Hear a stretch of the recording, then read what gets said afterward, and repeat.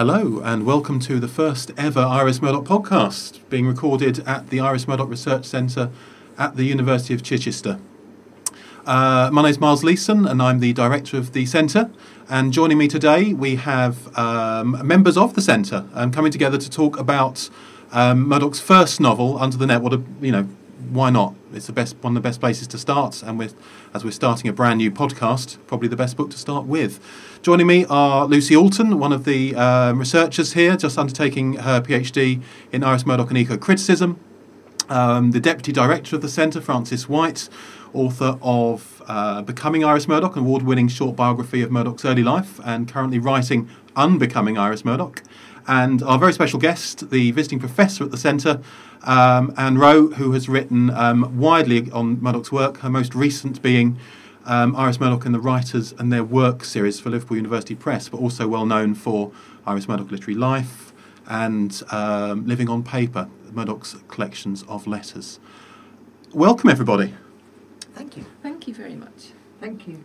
So why don't we start off by thinking about where this novel sits, really. Obviously it's the first one, but sits in the canon of Murdoch's works, and perhaps maybe a little bit of reflection on last year's centenary, and obviously because this was republished, wasn't it, to coincide with it.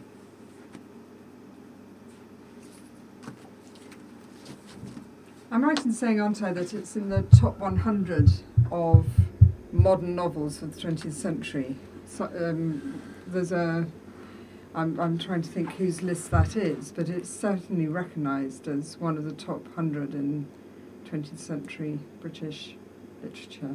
Well, I didn't know that. But I'm going to have to find that. It certainly should be. It certainly should be.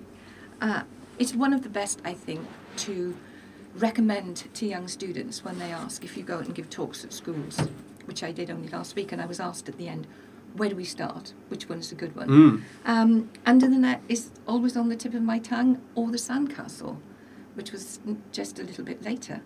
But it's got an engaging narrator who the students can engage with. He's in his early 30s apparently, but he seems much younger. He's got that joie de vivre, and he's just a little bit deluded and a little bit silly. So this will be Jake. This will be Jake. Yeah, sorry, yes, absolutely. Jake Donahue, the first person narrator.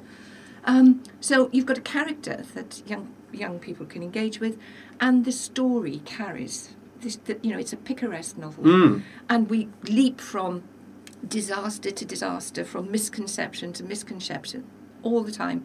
Jake looking a fool, and you like him for it. You don't dislike him, so you get carried along with the story. So I think it's one of the strongest novels in terms of characterization and narrative, and it's. I think Peter Conrad said it was the most philosophical novel, or something like that. Yeah. The least unphilosophical novel. And there's loads of ideas in there, so much that will feed through later to her philosophy about vision and choice in morality, about how to become good, how to become a better person. All that's there. And in terms of the way the novel's written, she had to decide whether or not she was going to write a realist novel. She was at the crossroads when this was written. Or was she going to write something that was more modernist or crystalline, as she calls it. So the novel is a self-reflexive novel in its debate about what kind of writer she's going to be. So there's a huge amount of interest there in terms of character, plot, and story.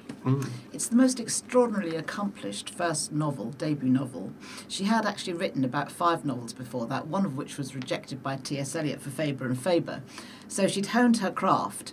It's in 20 chapters, and halfway through, between chapters 10 and 11, there's the hinge point on which the whole plot revolves. And you see this in later works as well. Fantastically careful construction, which you're not aware of on a first reading. But if you analyse it, it's really well built, well knitted together like a jigsaw puzzle. And Philippa Foote, her philosopher friend, with whom she corresponded over 50 years and whose letters from Iris are in the collected letters of Living on Paper, told me in 2002 that it was her favourite Iris Murdoch novel, as it is indeed mine.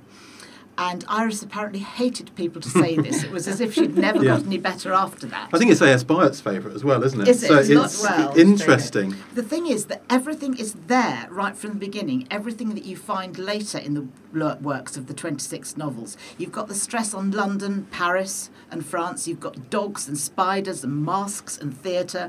The philosophy and the metaphysics do come in, although in a very light way, as Anne's saying.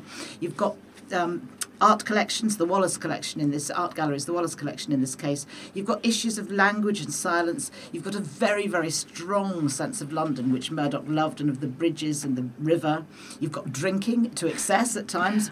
Absolutely. And pubs, and you've got swimming, you've got Jewishness, you've got letters. Drama comes in and plays, the weather, eyes and hands, violence. Shakespeare comes in, again, very lightly at this stage, and this central theme of love and of God, although, again, it's a very light touch in this book, and that gets more developed later in her thought. And one of the most interesting things for me is that in this first novel, she's choosing to be this first-person male narrator, as she did in 5 other later books, always male, never female. And the women in this book are seen through the male narrator's eyes, and it's a very misogynistic book in some ways. And yet you've got the irony that this woman author is creating a male character to comment on women. So there are layers and layers of nuanced perception here, and mockery and wit. But the misogyny is part of the distrust of this unreliable narrator, don't you think? I do. And I think, when his first description of Anna, for example, she was plumper and had not defended herself against time. It's quite evocative of, we're going to meet Charles Araby, aren't we? And the way he he sees in another Hartley podcast, again. absolutely, yeah. Yes, in a later podcast.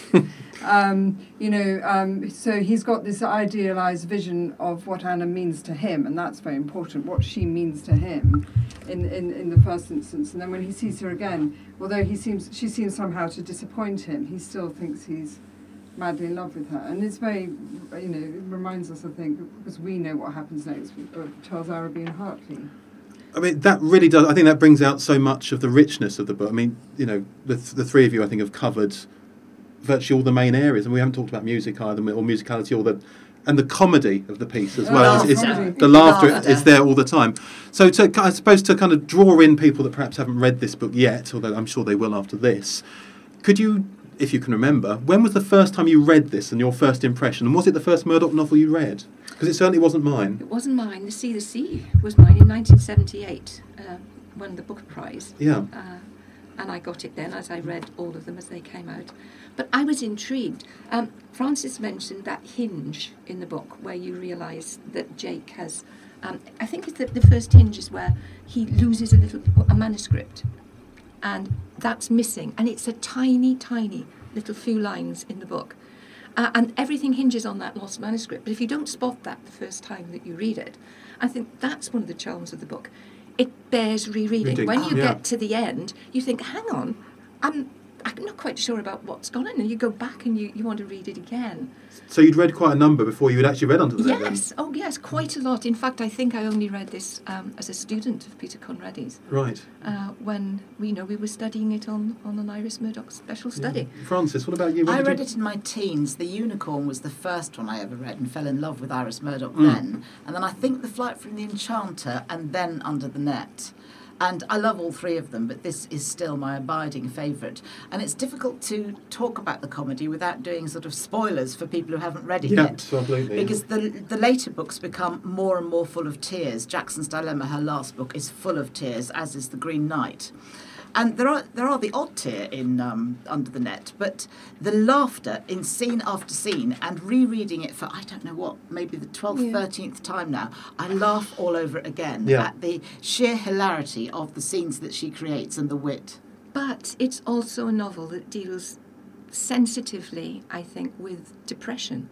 Jake has that really bad. It's chapter 16, and I remember teaching this novel and one student saying, I have never read in literature a more accurate account of what it feels like to be severely depressed. It's from Murphy as well, which the influences on this book go back to Raymond Queneau's Pierre Mon Ami and Samuel Beckett's Murphy.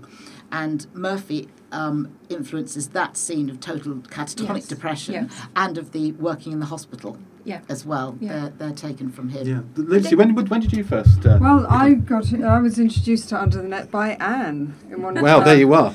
special study lectures at University of Kingston University. So so I'm relatively new, although this was already Anne 7 years ago, just for the passage of time. But I think it's the comedy too. So we have the depression, but we also, I've never read a more accurate description of what it must be like to sleep on a park bench on Victoria Embankment. Before I read this novel, and I think for a novel that's about truth being, silence being the only truth, she does come out with these marvellous sort of axiomatic moments. If you have ever tried to sleep on the Victoria Embankment, you will know that the chief difficulty is that the seats are divided in the middle. She got personal experience of this. I would imagine so. After a few bevies down the pub. It's wonderful comedy, and we can all relate to these moments, right? We're busy trying to understand the truth of the novel, the unreliable narrator, and her sort of championing silence as the only truth. And then she comes out with these moments that you can just relate to whoever you are. I'd never thought about trying to sleep on one of those benches where they've got those iron dividers. And you'd read other Murdoch novels before this one, or was this the first? No, this was the first. This was the first. Interesting. Was the first, it wasn't mine. But revisiting it, having read many more, you can just see these themes emerging. Yeah. The nascent I think themes. they're all there, aren't they? In the beginning, I think mine was The Bell that I studied on a module at Sussex University. And I went back to the beginning. I think I'm almost certain, I was a few years ago now, but I'm almost certain that this was the second novel I read. And so different to The Bell. The difference between the rural novel, the London novel, those differences that she has.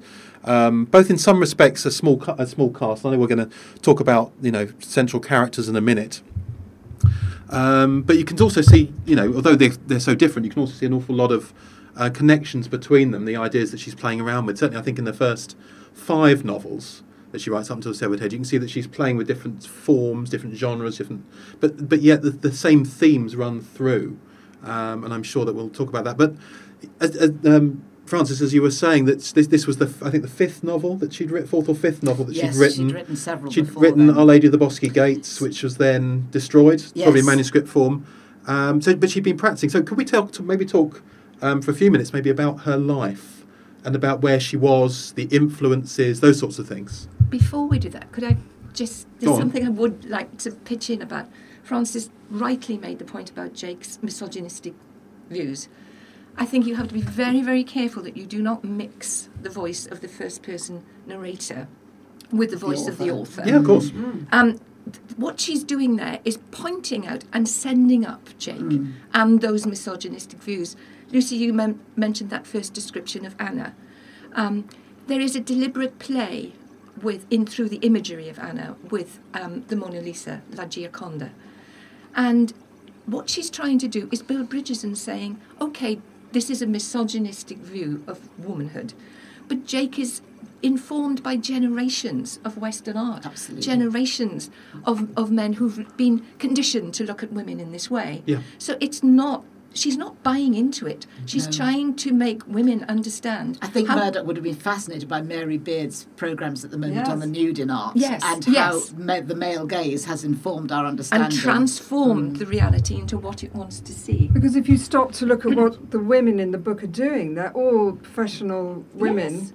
And even I like to think of Mrs. Tinkham as the earth goddess, and who has a mystic. And actually, we were talking about how the novel invites you to. Well, you want to read the novel again when you get to the end. She's actually inviting you to read it again by bringing it back to the mysterious Mrs. Tinkham. Yes. And there are lots of women in the background of the novel. Very, very minimal parts, marginalised in the novel, but they are not marginalised in life. There are nurses, qualified. Jake thinks they all fancy him. You know, There's the accountant running up the stairs. the accountant dressed in a pair of blue jeans in 1954, 55, wearing blue jeans and, you know, professional, working in the world, doing good in the world. They're all there. And yet there's all and the misogyny and the violence comes through with Jake and Anna in the Mime Theatre, and we're going to come on to that in a minute. Yeah. But Anne, you've written extensively on Murdoch's life, probably the person that's done the most really with the letters and literary life. Where is Murdoch at this point in her life? In the early 50s, she's writing not just this material. She's a philosopher. She's having a variety of different relationships. Could you say a little bit about where Murdoch is when she's writing this novel? She was 34, 35 when this was published. I think she met John Bailey at this time. She had been to Cambridge for a year. She didn't want to follow the philosophy that was being produced at Cambridge. She was teaching now at St. Anne's. And I think she wanted to settle down. I think she wanted to marry, and she wanted to become a writer. And this was, you know, she didn't want to give up the teaching. She didn't want to give up the philosophy. But Jesus, how I want to write, she said, at this time. So I think it's a novel that... Sorry, I've lost my throat. What did you ask me, Miles? Where she wasn't her life. Where she wasn't her life. Yes, I think, well, that's where she was, very much at the crossroads.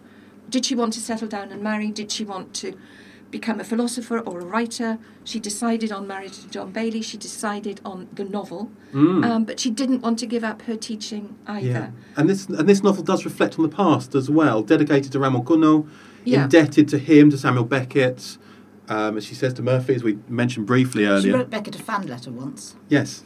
Cuno, she said, she tried desperately hard to imitate him. I think it was very much misunderstood when it was published. I mean, the critics thought it was a novel in the realist tradition, and she was linked with Kingsley Amis. She was grouped as an angry young man. Yes. In the movement, yeah. It's dedicated to Cuno, and Cuno was a very much experimental writer. So I think there was a lot of misreading, because the meaning of this novel comes partly through its realism, through its relationships and its characters and its plot, and partly through its symbolism and its imagery. The use of paintings in the novel, for example, there's the Laughing Cavalier at the Wallace Collection, who is a symbol of totalitarian man, the man who looks at all his possible options in life and makes big decisions. And she points out through the metaphor of eyes, there's hundreds of eyes. Eyes that glisten, eyes that are piercing, eyes that are red with tears, all throughout the book.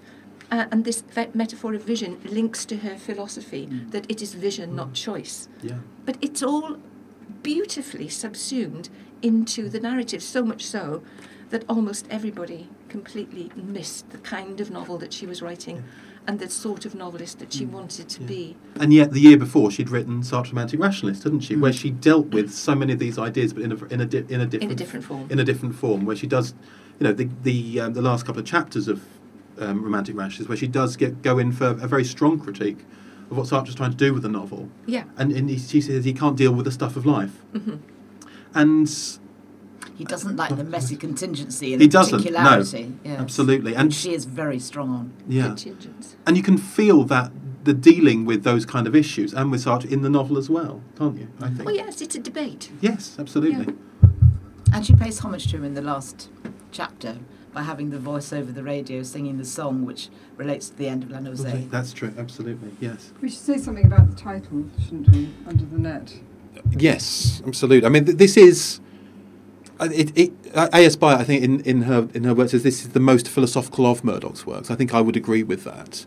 And yet it doesn't detract from the comedy, the fun. It isn't a dry philosophical novel at all, is it? No, I mean, it was Colin Wilson said that we should imagine a transparent piece of, in his Angry Young Men book, that we should imagine a transparent piece of graph paper being draped over the novel, and to draw on that kind of Wittgenstein idea that that's somehow how we can make sense of the world. But in fact, I like to think of it as sort of Murdoch being the graph paper of the forensic scientist or the ecologist who notices things in a way that the sort of existentialist philosophy doesn't allow her to. And, when it's in this novel that she's starting to talk about the spider being the smallest creature whose gaze can be felt. And the birds taking charge of Hugo's flat when he's gone, being re-inhabited. And so she's got all these things that are going to develop in later novels, which I find fascinating. And the title is mentioned in the text within the book that Jake wrote, where he says, "All theorising is flight. We must be ruled by the situation itself, and this is unutterably particular. Indeed, it is something to which we can never get close enough, however hard we may try, as it were, to crawl under the net." And it is a Wittgensteinian image that she's using here. Yeah. Yes. You need to say, I think, what that image is, the net image, what it relates to. Yeah, I'm happy to do so. So the Wittgensteinian net that we're talking about here, and she does it quite lightly, I think. It's not off-putting in the novel. It's this idea that language casts a net over the world, and that in order to actually access the reality of the world, we have to try and get underneath the net. So it's something that isn't it's preventing us from getting to the actuality, and this is something that she's dealing with all the time, and it's coming through. And I think in a minute we'll ought to give an overview of the novel, so our listeners know what we're talking about. But this is something that Jake's dealing with, being a translator of a French novelist himself.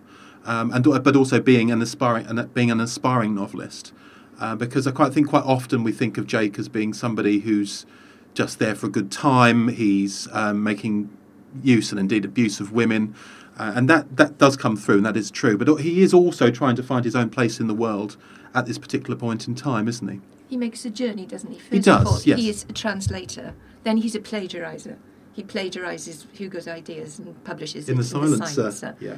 And then finally he becomes what is promising to be a decent writer. So we follow that journey through. I think the existence of the novel itself is Murdoch's evocation of a deeply held belief that language can say something. Hugo's idea that it is the detail, that we look at the detail, she goes along with. And that's what the novel is, a kind of forensic look at, you said, Lucy, at sort of various ideas about the human mind, about the world, and about art. So it's all there, and this is her triumph, I think, in this book, that she is saying art has meaning, and it isn't just a net of language that we cannot penetrate. It can communicate, and it can help us to become better people. We can learn something from art. And through that language, she's also giving, she's starting to give an agency to things, which becomes a much bigger theme through later, particularly her late novels. But so the fountain in Paris. Fontaine de Medici. Thank you. Fontaine de Medici. There is something compelling about the sound of a fountain in a deserted place. It murmurs about what things do when no one watches them. A gentle refutation of Berkeley. It is the hearing of an unheard sound. A gentle refutation of Berkeley. Yeah. So that's another thing. That's another thing. The thinginess of things. That kind of giving agency to materiality, which is beginning to really... And of physicality. It's a very visceral novel. Jake does judo throws and he swims. He's a very physical person, and all the way through you have this sense of his body, of his aching head from his over-drinking, of his aching legs from walking the streets of London, of his trembling, of his sweating when he's afraid. He really inhabits his body, and we inhabit it with him. He's very strong on physicality and on synesthetic sensation, and a lot of that draws the reader in as well, I think. Yeah, I mean, all her characters are real. I mean, I see them all the time when I'm out to dinner. I bumped into Charles Araby in the lift the other day. I mean, they are awkward. Absolutely, yes. They are completely blood going through their veins. Yes. I mean, that's one of her the part of her genius, I think. When she wrote applying for the Sarah Smithson Scholarship at Newnham, she said, "I want to write about man with blood in his veins, the man who votes for or against Hitler, who fights, who goes to the cinema, who makes love, who prays." And she felt philosophy had lost this full-blooded picture of what it is to be human. She called the novels moral psychology. They are all about the inner life. And the whole impetus, the whole theory behind her writing is how to find the best way in the novel form to convey thoughts. There's a wonderful essay, Thinking and Language, and she describes how thoughts, if you've got a first-person narrator, for example, how do you allow a reader to understand thoughts and impetuses that he's experiencing that he does not know himself? And that was the challenge. She said this is the challenge that faced Henry James, how to create images and symbols that will allow the reader to know something that the narrator does not know. And I think that generates the brilliance of the And the novel was where she could inhabit her conviction that the inner life is what matters, which at the time logical positivism and analytic philosophy was not allowing, and she was the champion in philosophy of the inner life, which now in the 21st century is coming back into philosophy in a big way, but in her day was being completely dismissed. If you couldn't empirically prove something, it didn't exist. Yeah. And I think that's the novel allowed her to do this. Yeah. It did. I think that's talking about her philosophy and her time with the other great thinkers of her age, Anscombe and Midgeley and Full. I think it's fascinating. But I think if we go down that route, we'll have to have another podcast. I think at some point. Well, I think what Frances is saying is pointing to the fact that these novels are shape-shifting. Yes, absolutely. Why they become more and more relevant as the decades go by. They are more relevant, I think, or at least as relevant to the 21st century as they were to the 20th century. Because as the 21st century is producing new issues for us to think about, and we go back to the novels and we read them in different ways, the Me Too movement, for example, issues about mental health in the young. So when you take these things that you're reading about in the newspaper back to the novels, you see characters and situations there that you completely missed. It's extraordinary how it has hardly dated as well, even though it's, 60, 70 years old now? Yes, absolutely. It doesn't feel... And it doesn't feel that. The only thing that I found dated in it on a rereading yesterday was the milk bar that Jake goes into to think, which I don't think milk bars exist in London anymore. Looking up Anna Quentin in the phone book on these... I suppose, yes. Well, I'm old enough to remember phone books, but not milk bars. Who'd like to give a very quick overview of the plot of the novel? Is that fair? Is it fair? I mean, it's probably a difficult one. Is it about Jake's journey, or is it about Murdoch trying to communicate something to the reader about the inner life and language, or is it both? Well, it works on so many levels, as all Murdoch's works do, because I was getting a little afraid that our discussion of the philosophy and the art and everything was making it sound a very heavy novel. And in fact, reading it as a teenager and reading it now for a first time, it's just a wonderful picaresque romp. It is hilarious. It bounces you, as Anne said at the beginning, from very pacey manic situations. Yeah, I There's suppose farcical elements in it. We should say that you don't need to know these details to enjoy it. Nothing to enjoy it. It has the most wonderful Alsatian dog in it, who is a big character in the plot and whose escapades are just hilarious. And I think you can just enjoy it on so many levels. The Midnight Swim in the Thames. Yes. It's a tour of London. It is. 1950s which she knew London. So well. Yeah. Yeah. So the novel opens with Jake having come back from France. He arrives in New Haven. He's waiting for the train. He's going back to London to meet his kind of... Who is Finn? Is he a manservant? Is he a friend? He's a sidekick. He is a sidekick, isn't it? That enhances his own ego, but he doesn't seem to know anything about him. So one of the pairings that Murdoch uses throughout, and which comes up right in the last novel, is this master-servant relationship, which has a slight root in Jeeves and Wooster, as well as Shakespearean sort of master-servant relationships. But I love the way with this first novel that you are thrown in at the beginning. You're not introduced to Jake until much further on. He gives his backstory later.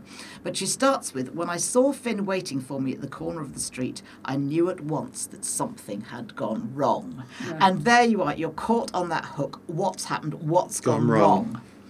And that is the start of the unfolding of him being thrown out of the flat by Madge, with whom he and Finn have been living rent-free for much time, having to find somewhere to live. And that starts the whole process of events. But curiously, because you're introduced to Finn so early, I think that sort of tunes you into the solipsism of Jake, don't you think? Because he's obviously important to him, but Jake's telling us he's irrelevant almost. But we don't know very much about Jake either. No, at that stage. But we don't ever. where was I have he shattered Irish? nerves. I'm not going to tell you how I got them. Absolutely, Yes. and we never know. He's We quite don't know a- where he's- he grew up. We don't know if he had brothers or sisters. We don't know who his parents No. were. He says, I mean, I've read that he's an Irish Yeah. narrator. I can't He find does say that, yes. I think he says, but my name is Jake Donoghue, but don't read too much into that, because I've only ever been to Dublin once. You needn't bother about that, yes. That's true. And that's, Yes. so, and I have tried and looked. I don't And like, he I does don't have like an- being on my own. Yes. Yeah, but I'm not going to tell you anything about About that that. either. No, he is a mystery. Mm. We don't know what has shattered his navel. We don't know what horror. Maybe, I've always thought maybe he's been in the war. Yes.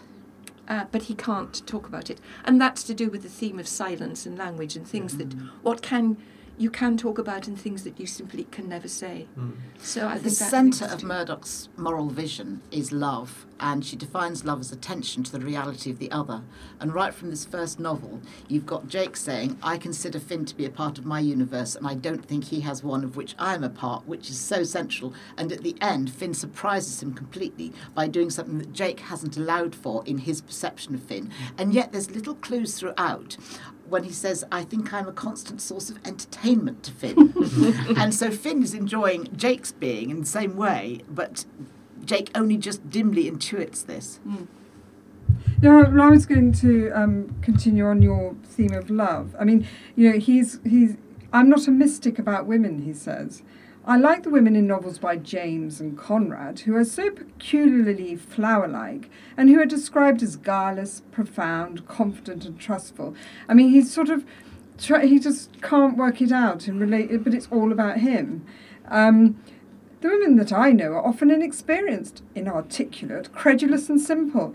I mean, he just seems fairly clueless that he's got to sort of look outside of himself to work it all out. But then you see Anna captivates him because she's deep. I cannot think what it is about her that would justify me in calling her mysterious. And so he's suddenly realising that he's got to notice the love outside of himself, and it's not all about him. I think what and he's- sorry. To find a person inexhaustible. And this is what he's sort of having to work out, isn't he? Because we've got three major female characters, haven't we? We've got Anna, we've got Sadie, and we've got Madge. And Anna and Sadie are sisters. And of course, there is that kind of love square with who loves who and what's going on, and everybody loves somebody else who doesn't love them but loves somebody else. And a lot of the comedy, but also some of the element of tragedy within Jake's life also turns on that, doesn't it? Well, I think there's a lot going on. Yeah. With that. I mean, on the very basic point about her philosophy of love, that it is attention to the other. Jake has to learn that you have to really see these people, hence the metaphor of eyes, that you have to look and take yourself out of the equation and concentrate on them completely. I think the other thing that's going on that I hadn't noticed for years is a very deeply spiritual aspect to human life that Jake comes to learn. Part of this comes when he's swimming in the Thames. Mrs. Tinkham, that otherness that is another person, an individual who exists, but also another aspect of the human soul, which is that which aspires to the good and to God and to another reality outside. For me, Mrs. everyday Tinkham almost life. she bookends the novel, doesn't Yes, she? yes. And her cats. Yes. The unknowability of the world. Why does Mrs. Tinkham's cats, who she's been trying for years to make this with the Siamese, and it will never happen, and then they all come out also completely different. And I think the last words of the novels, it's just one of the many wonders of the world. Yes. And that's what it's about. It's about all the things we've talked about, this concrete reality, the inner life, the blood going through the veins. It's also about a spiritual reality as well, I think. You asked earlier on, Miles, where Murdoch was in her life at the stage that she wrote this book. Through Jake's perception of Anna, she's perhaps unconsciously quite self-revelatory, I think, and it's something that John Bailey picks up on in his memoirs of his wife, which were written when she was ill with Alzheimer's later on in her life. And he describes Anna as having a talent for personal relations. She yearns for love as a poet yearns for an audience. To anyone who will take the trouble to become attached to her, she will immediately give a devoted, generous, imaginative and completely uncapricious attention, which is still a calculated avoidance of self-surrender. Her private life must be an almost full-time activity, and her existence is one long act of disloyalty, When I knew her, she was constantly involved in secrecy and lying in order to conceal from each of her friends the fact that she was so closely bound to all the others. Now, would you agree, Anne, from working on the letters, this is a fair description of how Murdoch herself was living at this time? Absolutely, absolutely. But it was only one part of who she was. She was an accomplished philosopher, a very good teacher. She was a writer. And a poet, as we now know. She was writing poetry as well. So, yes, I would go along with that. And I often wonder how far these many relationships were, in fact, research for her novels. That there was quite a deliberate attempt to get to the heart of what made people tick. Why did one person fall in love with another? What happened when that love was withdrawn? How people... It was a forensic laboratory yes. exploration of the human soul absolutely. as well. One of the best things Peter Conradi has ever said about her, I think, is that she asks the question, what is it like to, including what it is like to vomit, which comes up brilliantly in The Black Prince. I think that's like to sleep on a park bench. Exactly. And she's asking all the way through her life and, as you say, bringing it into her novels, what is it like to be head over heels in love, madly, wildly so? What is it like to be jealous? What is it like to feel murderous? She's brilliant on sexual obsession. Yet you read that letter to Kreisel in 1967 in the letters, and she says, it's a void in her. She says, I'm very misconceived sexually. I'm just not all that together. But that obsession and that jealousy is something she takes from Proust, who's mentioned in this novel and comes throughout her oeuvre, and she takes on from Proust's work what happens to people when they totally obsess, erroneously. Yeah. As Swan does about Odette, her characters do again about the people that they see, Anna, or as you were saying, Charles and Hartley in The Sea. They create something of their own imagination, foist it onto the person or project it onto the person, and then have this obsessive, jealous relationship with them. It's fascinating. So it might be a good time then to talk about one of the most difficult scenes of sexual obsession in the mime theatre, Jake and Anna, and the violence that he inflicts on her. And I think we would read very differently now. I know we're talking a little bit about this earlier. And do you want to say a little, because I know you've written on this, you've thought about that scene a lot, having taught this novel. I have, because I taught this novel for years. You won't remember us discussing in any great detail that scene in the mime theatre where Jake throws Anna into a judo hold. The students I taught at the peak of the Me Too movement were very concerned about this and were implying that it was bordering on an attempted rape. And I said, hang on, I don't see this at all. So we went back and read it again. And there is a legitimate way of reading that scene where Jake says that she begins to laugh. He throws her on the floor and she just remembers how it used to be. And she says, yes, and she says, I can't stay now. I have to go. Don't contact me. I will contact you. And she gets herself out of a very sticky situation. Younger students were thinking this may have been rather a clever ploy on Anna's part, that she knew how dangerous he was, and she was clever enough to manipulate her way out of it. Whether it's right or wrong, this could go on. Well, the power relations aren't there, though, are they? It's about power relations. The interesting I'm thing... not disagreeing, but I just don't quite... I don't necessarily see it like that. I think we have to be careful not to overlay these things sometimes. Absolutely. I think they inform. They do, but there is also another little technical thing about to notice about that scene, where he holds Anna in his arms, in a sort of judo hold, with his arm cradled around her head. You mentioned the Fontaine de Medici. The statue that he comes to see, that is replicated. Now, I agree with you, but not reading too much significance into these things. But there is a deliberate replication of the holding of this bronze statue. The woman is in his arms, which exactly replicates that moment in the text. And Jake learns that when he was looking at Anna at that moment, all this happens unconsciously, and this is part of her idea that art can educate us through the subconscious mind. Jake understands that he was not seeing Anna, that he was manipulating, and he learned something because the gaze of the bronze statue of the god into the woman's face is so different to the way that he looked at women. So I think he's quite dangerous. I yes. think he's very Yeah. Going through the Jardin des Tuileries. Tuileries? Yeah. It's I think he's stalking her. Yes, I yeah. think it's. I don't think there is no simple one way to interpret any point of that text. And I think that the way these younger students were thinking about it is as legitimate as the way that I had always seen it. But That's what Iris Murdoch's novels do. There is always this gap, this gestalt process. There's the novel and there's the reader, and there is a space. And the pertinence that you were talking about. Yes. The relevance, yeah. There is a gap for people to debate, and I think that's what keeps the novels alive. That's what will continue to keep them alive. So if that's how younger students want to come back and debate this, I think we have to, as Murdoch scholars, allow this and allow these texts to be transformed, even if we want to defend them against that transformation. The scenes, interestingly, talking about that scene in Paris when he's back there and he's chasing Anne. Of course, he doesn't. What does he find in the end? We'll think about that in a minute. But it's more like a dreamscape. Yeah. It really is this kind of fantasy that he's living out within Paris, and it's kind of almost in some regards, a tourist vision of Paris that he has. He's wandering through with the crowds, trying to find this fantasy woman. Quite different from the perception that he has of her when she's in London, even though she escapes. I think this links with your point about environment.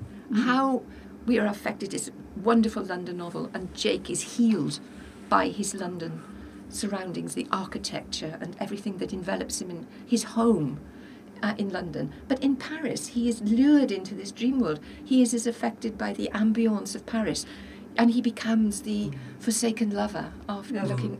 So it's a way of conveying that obsessive behaviour, isn't it? Yes, and also an homage to Pierrot Mon Ami as well, Yes. to Queneau at that point in time. I mean, she says to him in a letter, "I will owe so much, always owe so much to you," and I think you feel that in that scene particularly. It's about the malleable nature of the human mind. Yeah. How you put a person in one environment and they behave in one way. You take that person out and put them in another environment, and behaviour changes, thoughts change, and we respond differently. Yes. So it's hugely significant. Yeah. And this novel was very well received when it was published, wasn't it? Obviously, It put her on the map. It put her on the map. She came second in the Cheltenham Literary Prize, only to Bridget Brophy's Hackenfeller's Ape. Yes, indeed. More on their relationship, I'm sure, in a later podcast, and their work. But it put her on the map, and immediately she was in, I suppose, London literary circles, wasn't she? And she became her circle of influence and her circle of friends did grow very rapidly after that. Yes, I can't remember what year she found a flat and began to live in London. I should know this. I think late 50s. Late 50s, well, Yes. There you are. That would account possibly for the fact that she wanted to be part of vibrant She society. always kept London as part of her life, yes. as well as Oxford. Yeah. Interestingly, on her biography, on the back, on the inside flap of the, I think on the, on one of the very early editions, part of her, I think the last line of her biography was, "I like to be alone in London," and that idea of her as a flaneuse, as somebody who's Yes. walking the city, Yeah. knowing it and writing about it, and it comes through so many times. In so many other, there are a section of novels that are the London novels, stretching from Under the Net right the way through to The Green Knight. I mean, she uses London as not just as a set, but as a character as well, with its own interesting quirks and features. Hugely symbolic. Yeah. I mean, every landmark in London has a symbolic meaning that links to the inner life of the characters who roam those streets. Yeah. They are never there. They are there simply in and for themselves because they exist and they're part of the world that we live in. And she wants us to really look at those things. But on another level, on an imagistic, symbolic level, they are speaking with very profound messages about the characters themselves. And you spoke of her just now as a flaneuse, Miles. She was very aware of this concept of the flaneur and pokes gentle fun at it when she's in when Jake is in Paris in this novel. She says, "I stopped to look at Paris. Its gentle colours awoke for me, dear but not violent under the July sun. The fishermen were fishing and the flaneurs were flanning." It's a beautiful That's great. I moment. didn't remember that. And she loved Paris. She went there at least once a year for 20, 30 years of her life, didn't she? And her relationship with Paris is one that hasn't really been talked about that much at all. but it is profound. I mean, I think the novel's going to be, will always be regarded as a recording of 1950s London. That its historical context will start to come into play, won't it? Yes, I think it absolutely will. But I suppose as we come towards the end of our time together today, let's put this novel in context with the other 25. Where does it sit? Interestingly enough, I went back to one of those big coffee table books. It's called the 1,000 Books You Must Read Before You Die. I mean, it's always an interesting thing to do. But it's gone through several different editions, and yet I think there's 4 Murdoch novels in there, one of which is still under the net.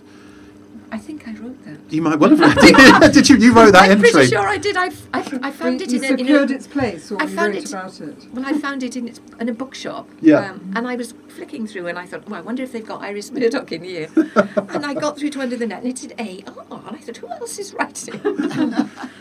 So I think it was me. And it was one of the 6 of Murdoch's novels that were chosen by Vintage Classics to reissue for her centenary year, with an introduction by Charlotte Mendelssohn. Yes. So they're doing and Charlotte's more, been I a believe, wonderful next year. ambassador, I Yes. think, And over it's the last year. listed in, I referred to this earlier, but far too vaguely, it's listed as one of the 100 best novels, Modern Library 100 best novels of the 20th century. I would put it in And the that's top the 10. only, it's the only Murdoch. Yeah, my in there. personal. Your personal top 10 my of Murdoch. personal top I 10. would put it in the top 3. Of her novels. Oh, I Interesting. Yes. My favourite novel is often the one I've just read, Yeah. so it's obviously my favourite today. But it was a delight to go back to it, having read it as my first Murdoch novel, and now as my novel. It's it's definitely, you can see the themes in embryonic form, and and it's exciting. Yes. To get And to this sit. distinctive new voice. She is not Yes. like anybody Yeah. else. This could only And be I Murdoch. love the pace of it. I Yes. love it. You can read it on so many levels. What did you think of it when you first read it, when you were taught the novel? Well, it's fairly terrifying telling Anne Rowe that I've never read an Iris Murdoch novel. Did you enjoy it as You much? look quite shocked. Yes, I did, because of the pace, I think, Mhm. and it was definitely, and because it comes back round to Mrs. Tinkham. I know it's a technique. She's making us go back round again, and It's it's like technically circularity. skillful. It's just so that it was very skillful. But there were so many things I had yet to, see in future novels, and then to come back to it. Yeah. Absolutely delightful. Characters especially. I'm not. I don't think for 1 minute we'd say, these are just sort of preliminary sketches for greater novels later on. By any means, the characters, and yet you can see her abiding interest and indeed obsessions, written in from Jake. Through Jackson. to Jake to Jackson, absolutely. She learns from this novel. You never get those dense. I mean, it always used to flummox me why students would come back and have enjoyed it so much, because there are huge, dense platonic dialogues in there, and I would think this might put them off, and it never did. Yes, Never did. About a third of the way, and it Yes. slips into Yeah. the sort of platonic dialogue that you would find in her work and on Art on Eros. Yes. Yeah, But absolutely. you have those axiomatic bits, you have the comedy, you have the scenes that she paints, like a painting that she refers to Minton, and then suddenly she's being an architectural artist herself. I mean, it's got Clever. so much going on. It's so clever. This is a novel that won't be easily forgotten, I don't think. No. It's certainly It's one. going to run and run. I think this so. Novel. Almost always, I say, if somebody hasn't read a Murdoch novel, I always say, pick up the bell. I mean, we know that she referred to it as her lucky novel, but I working on this today and talking to all of you, I think perhaps Under the Net might be a better route in, because it does contain so much. I think particularly for younger people. Yes, If absolutely. somebody's maybe Yeah. in their 40s, stick with the bell. Yeah, that's it. My thanks to Anne Rowe, to Frances White, and to Lucy Oulton, and I'm sure that with the success of this podcast, there'll be another in the future.